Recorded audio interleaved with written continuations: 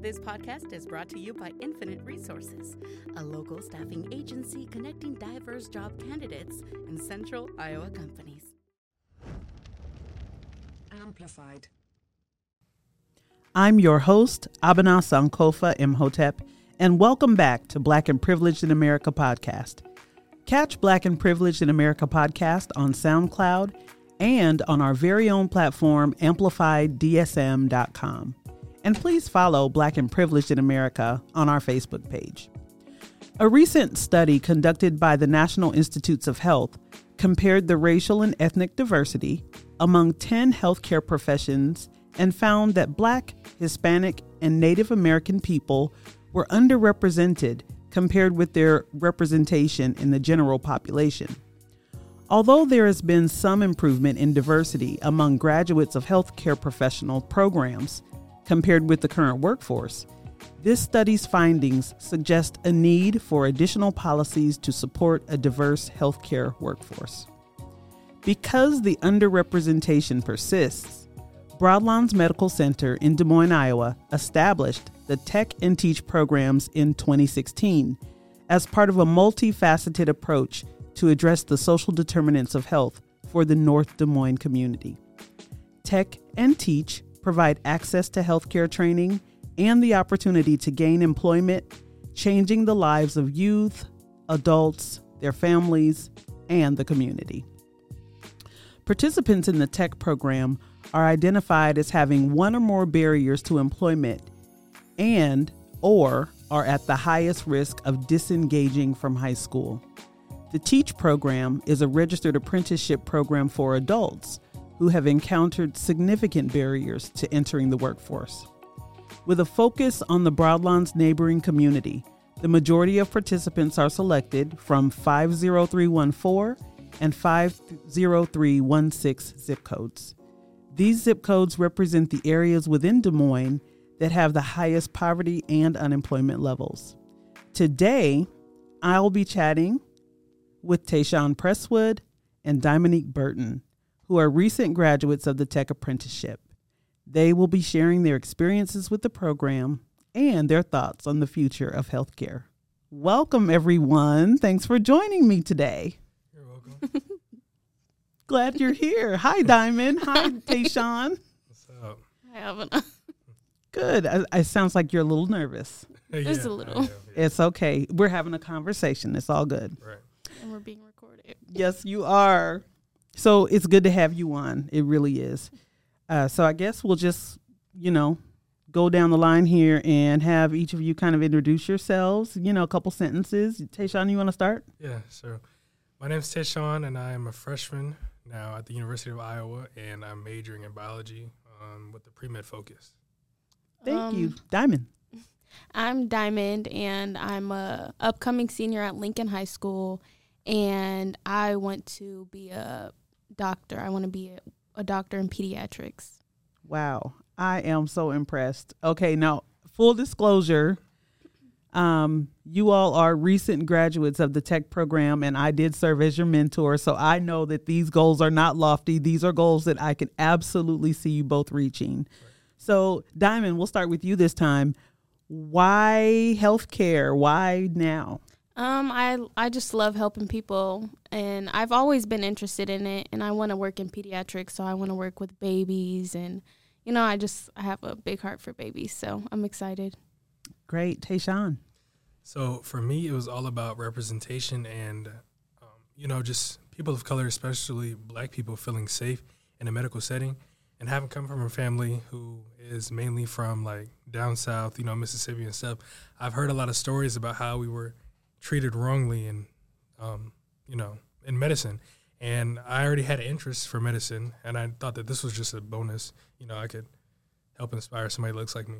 Wow, that's very interesting. And I think you're right. First, Diamond, to your point, it's so important for especially little babies to be able to experience the care of, and their parents, to be able to experience the care and professionalism of a Black doctor, especially in pediatrics. And then, Tayshawn, to your point, you mentioned, ways that Black people have historically been mistreated. in terms of healthcare. Can you expound on that a little bit? Yeah. So when it comes to how Black people have been mistreated by healthcare, one of the main things that come to my mind would be, Henrietta Lacks, when her cells were taken as an experiment, I guess, without her consent. And even though that came, like a lot of good things came from that, it still was kind of wrong about how they did that. And even the experiment on Black men with syphilis back in the days, the Tuskegee program, just stuff like that, just really something that needs to change. And I feel like it's important for people that look like us to, be in certain positions to help everybody. I agree. I think that the Black community is really I feel like we're kind of overpowered when it comes to white people working in, settings like healthcare. I feel like we need to, increase the Black people in healthcare, the healthcare community. Yeah, and the study that I referenced in the introduction, the study conducted by the National Institutes of Health showed just that there is underrepresentation as far as healthcare professionals in 10 specific professions in healthcare for Black people, Native American people, and people of Hispanic descent. So yes, and yes. I feel like there are so many choices out there right now, now more than ever, because organizations are vying for the attention of young Black people, either as employers or as consumers or both. So tell me, why you decided that the Broadlines Apprenticeship Program was the right path for you. You want to go? No, you can go. Okay. Somebody go. Well, for me, I just knew, I listened to Dennis come into my school and class and talk about it, and I knew what my goals were as far as, being in the health field. And so once I actually sat down and I kind of weighed my options, I knew that this would be not only the best place for me, in terms of education, but I also knew that it was going to get me to where I want to be, get me in the right places, right faces and stuff like that. So that's why I chose to be here. Awesome. Thank you. And you mentioned Dennis Henderson. In your own words, tell us who Dennis Henderson is. Ooh. Dennis. He's a whirlwind, but who is he? Dennis was our boss as far as Broadlines, and he brung us on. He is, what is he? He's the apprenticeship coordinator for Broadlines. I was going to say director or something like that. But yeah, Dennis is great. Yeah. We love Dennis. But yeah, he brung us all on. He was talking to us, and he just basically, came to us and was telling us how it was a good program and telling us how we should join it. And, he just had a lot of good opportunities for us. So you can see the passion that he has for this program every day. And that he has for us. He wanted all of us to make it and all of us to graduate. Yeah. So although there are just two of you here, you say all of us. How many people were in the program? 40? Yeah, and it was smaller for urban and Ankeny campuses, but when we got together, it was a lot of people. Yeah. Because we split up into two groups. So yeah, and typically the apprenticeship programs go, I think there are 3 or 4 of them throughout the year, and there are only 10 interns in each cohort. Mm-hmm. So the summer program that you all were a part of was a part of a larger initiative, a special pilot to get 40 young people through the apprenticeship program on a fast track. And we lost some along the way. We did. Yeah. I think we graduated 26 out of 40. I couldn't be more proud of the 26 of you. And I know that the future of the other students who we lost is still bright nonetheless. So Diamond, why did you feel like Broadlines apprenticeship program was the right path for you? Again, Dennis, he talked to me. We had a couple meetings and phone calls, and he was just telling me how it was such a good opportunity, and how it's kind of a hit or miss opportunity, and it just sounded good, and I want to be in the healthcare field. So got my foot in the door, and now I get to go back to school and get my RN through the same program. So that's great. And yeah. Awesome. Okay. So what was a typical day? I know there were many different kinds of days that you had. So as an apprentice, a typical day, what did that look like? So for me, it looked like getting up. At like, some ungodly hour. like 6 a.m. Yeah. And then hurrying up and getting there before 7:50 or by 7:50. And then we would come in, we'd do lecture or theory for the first half up until like 11 o'clock. Literally like 3 hours straight. Yeah, and it was just like, it was heavy. Like, you know, back to back PowerPoints, talking, discussions. It was heavy. Mm-hmm. And then lunch, and then we'd go do lab where we'd practice the skills, and then we'd So lab, meaning like, because some of the people listening don't know healthcare the way you Right. know it. So when you say lecture, what do you mean?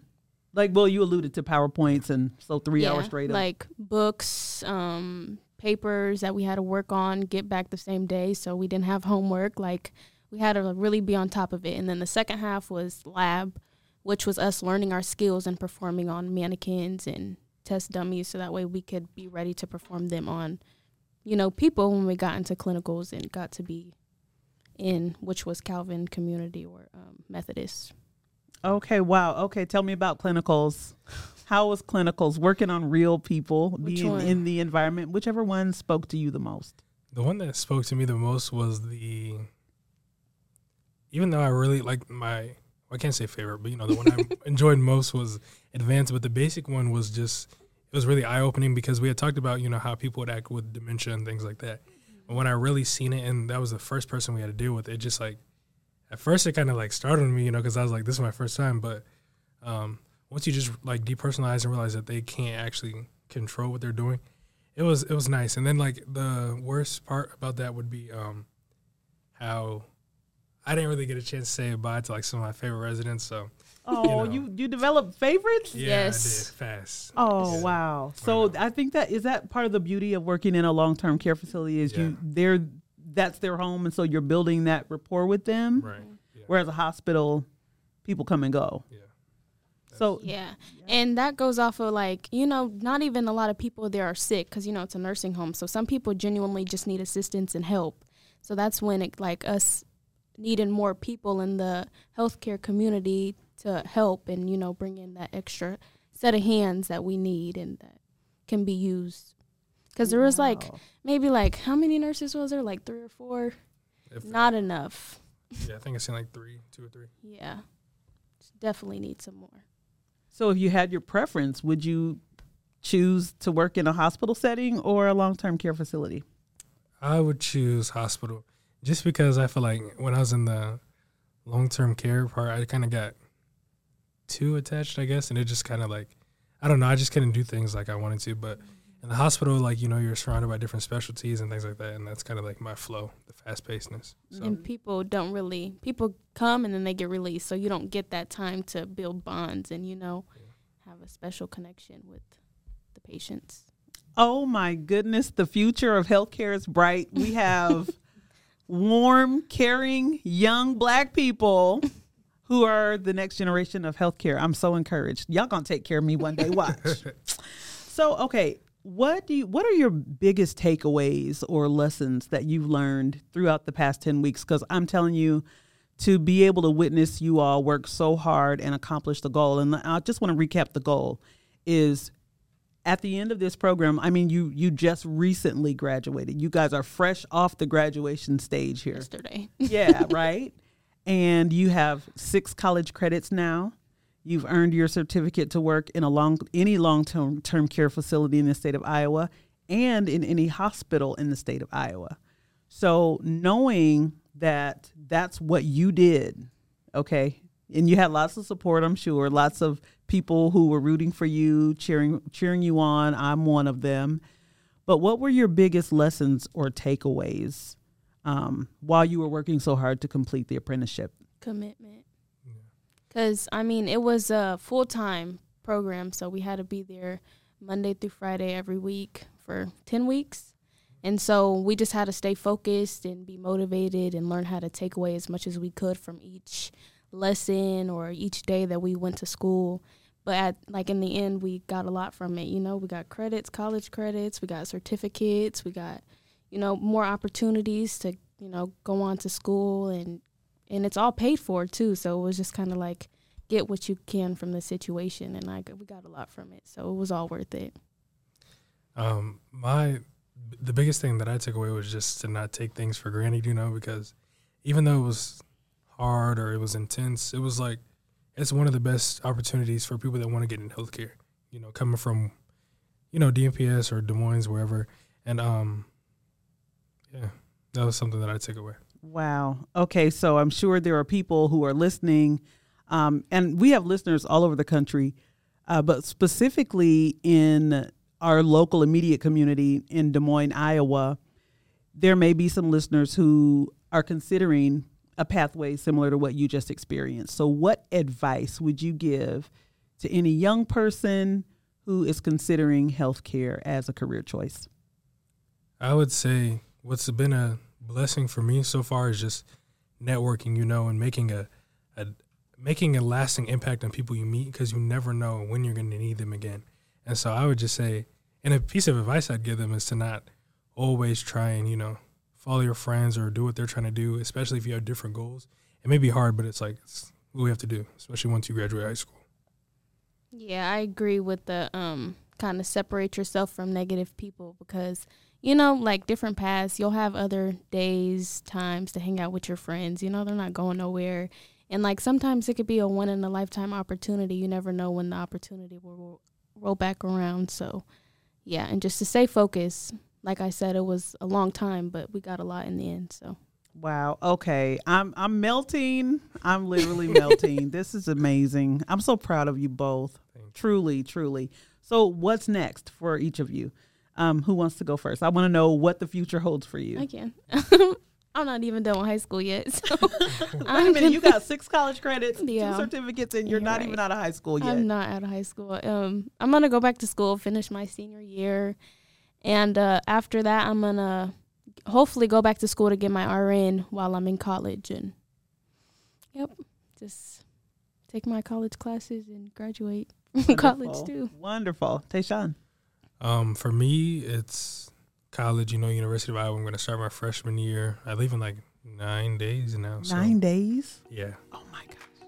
Yep. And then after that, hopefully I follow course in, med school, then residency, doctor. What college are you going to? University of Iowa. That's exciting. It is so exciting. This entire summer has been exciting. Yeah. So grateful that our paths crossed. And I am so proud of each of you. If there are listeners out there who are considering a career in healthcare, Broadlawns Medical Center is one of many hospitals that have apprenticeship programs. You can look at their website, www.broadlawns.org/apprenticeships, and learn more. The coordinator is a gentleman named Dennis Henderson. Please seek him out. He's the best. Thank you all for joining me today. I'm confident that our audience has gained some good insight. And yeah, go to Broadlawns' website. Yeah. Thank you. This has been Black and Privileged in America podcast presented by AmplifiedDSM.com. I am your host, Abana Sankofa Imhotep. Today we talked with Tayshawn Presswood and Dominique Burton about the Tech and Teach Apprenticeship at Broadlawns Medical Center in Des Moines, Iowa. Check out our show notes from today's episode to find out more about the program, how to apply, and also visit our website at www.amplifiedsm.com and my website, abanasankofa.com. Book recommendation, ladies and gentlemen. Sex and Race. Sex and Race. Yes. By Joel A. Rogers. No idea. I think that's who it is, Joel Augustus Rogers. Good though. And Tayshawn, you mentioned The Immortal Life of Henrietta Lacks. Yes. You mentioned that her situation, but I'm going to recommend the book, Yeah. The Immortal Life of Henrietta Lacks by Rebecca Skloot, and also Freedom Dreams by Robin D.G. Kelly. Thanks for listening. Until next time. Thank you. Bye. This podcast is brought to you by Infinite Resources, a local staffing agency connecting diverse job candidates in central Iowa companies. Amplified.